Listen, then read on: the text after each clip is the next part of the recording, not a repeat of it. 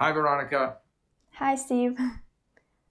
Today, I'm going to talk with Veronica Mark of Moscow about just how much can you learn on your own in a place where the language you're learning is not spoken. Now, remember, if you enjoy these videos, please subscribe, click on the bell for notifications. If you follow me on a podcast, please leave a review. I appreciate it. So, hello, Veronica. Hi. Now, we are going to speak in English because Veronica's English is amazing. Absolutely Thank you. amazing. And Veronica has a YouTube channel called English with Veronica, or with Veronica Mark. Which is it now? With Veronica. With Veronica Mark. Yeah, you're right. With Veronica Mark. Okay. And we just had a conversation in English, and her English is, I would say, flawless. Flawless. Now, would I say I would mistake her for a native speaker? Not quite, but almost. And the use of words, the way you put words together is completely native speaker.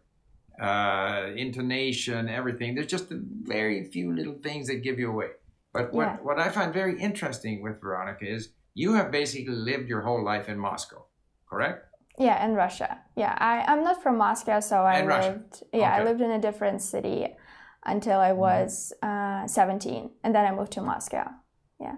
Okay. So we often hear people say, you know, to learn the language really well, you have to move to the country where the language is spoken and so forth and so on. And you are living proof that that's not necessary. So how did you go about achieving such a high level of English without really leaving Russia? Yeah. So thank you for your question. When I was in school, like in Russia, it's mandatory for every student, for every kid to start learning English at school as the first foreign language. And obviously, when I was a kid, like I was 8 years old, I didn't really care about foreign languages at all. And for me, it was just another subject that I didn't like. And I feel like the moment that I realized that I actually really enjoy English was when I was 16. It was my, I think I was in high school, my junior year in high school, and I was just so excited to start learning English. And first of all, I only focused on the input. I was just listening to something, reading books. First I started with some stupid books for kids because for me it was really entertaining and they were actually really interesting. And I had an English teacher. She was Russian, but she had a very good level of English and she helped me a lot. She was always motivating me and she was just amazing and I'm really grateful for her. And then there was time when I had to prepare to go to college. I had to take some tests and exams and I decided to take English as my exam because in Russia we can choose. And then that is when I really had to prepare well. But obviously when you prepare for a test, it's a little bit different than what you actually need, like to communicate with people or to just read something in English. And when I moved to Moscow, this is when I realized that I really lacked I had a lot of things that I didn't know, like culture-wise and just vocabulary. My vocabulary wasn't really as great. And one of my professors, English professors, told me that I should really look into accents and think about, because my English was already pretty good. And there was one thing that she said could be better, which is my pronunciation. Because sometimes I mixed up accents. I would say something in a British accent and then another word would be an American accent. And then my Russian accent, obviously, would be also there. And this is when I was like, okay, now I need to really think about improving my accent. And I try to focus more on the American accent. And this is when I learned all those rules of connected speech, of all of those different sounds in the American English. And obviously, still every single day, I focus on the input because I just read a lot in English. I love reading in any language, really. So for me, it was just natural to start reading in English. And I really love listening to podcasts. So I should point out too that, so you speak English, you speak Chinese. What other languages do you speak? French at a beginner level. Yeah. At a beginner level. Yeah. And your Chinese is, how would you classify it? Intermediate. Sometimes when I practice more, upper intermediate. Yeah. Okay. And so basically, when you were very young, you weren't that interested, and then at the age of 16, you became very interested. Yeah, very interested. And it's interesting. A lot of parents, they want their kids to learn languages, English in many cases, and so they want to expose their kids to as much English as possible when they're 3 years old or something. They really push this early immersion.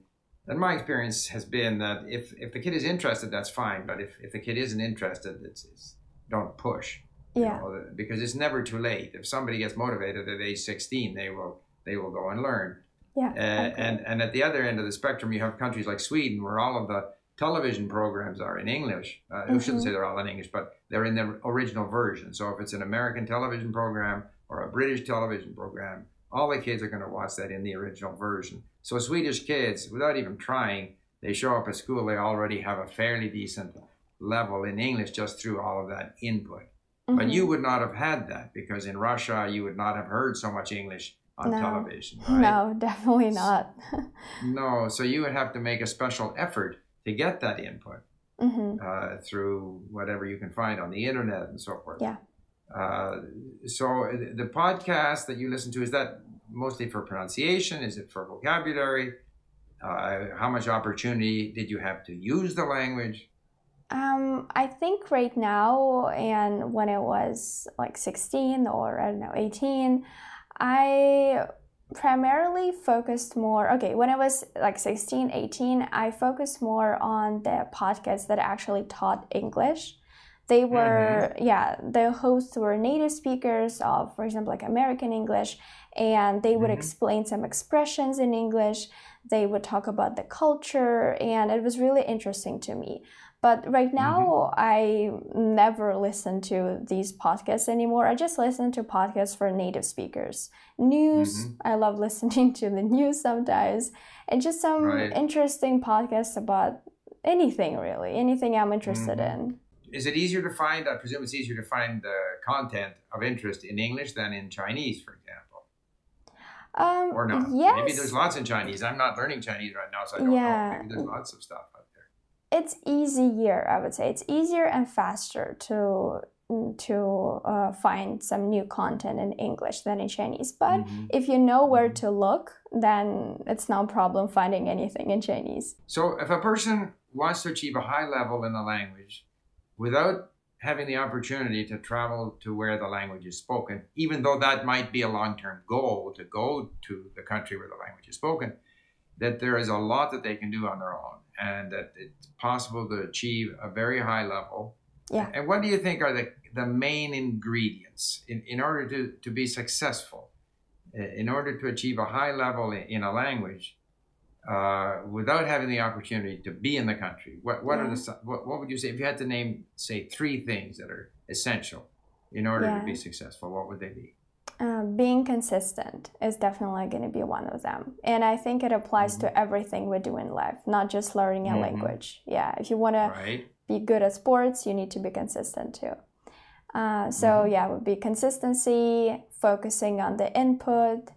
And I think the third one is also going to be about something about not stressing too much, not worrying too much, because the thoughts we have in our head sometimes, for example, it didn't help me at all when I was younger to think that my English was not good, that I couldn't communicate with people because I would always feel scared and not ready to talk to other people. So definitely the thoughts we have, our mental state is really important too. Well, I completely agree with you. We've got to give ourselves credit for what we achieve and not criticize ourselves, because we can always improve. But we will also continue making mistakes and having things we don't understand, and none of that matters. If we want it to be 100% comfortable, we stay in our native language. Yeah. Anytime we're speaking in another language, it's less comfortable, but it's more fun. Yeah. And I think you're proof that great things can be achieved even if you're not surrounded by the language. So thank you. I hope that your example can encourage people. And if we have, as I do have viewers who are not native speakers of English, They may want to check out your YouTube channel, English with Veronica Mark, and I'm sure they'll find many useful tips as well as lots of encouragement. So thank you very much, and good luck in your language learning journeys. Thank you so much. Okay, thank you. Bye-bye. Bye.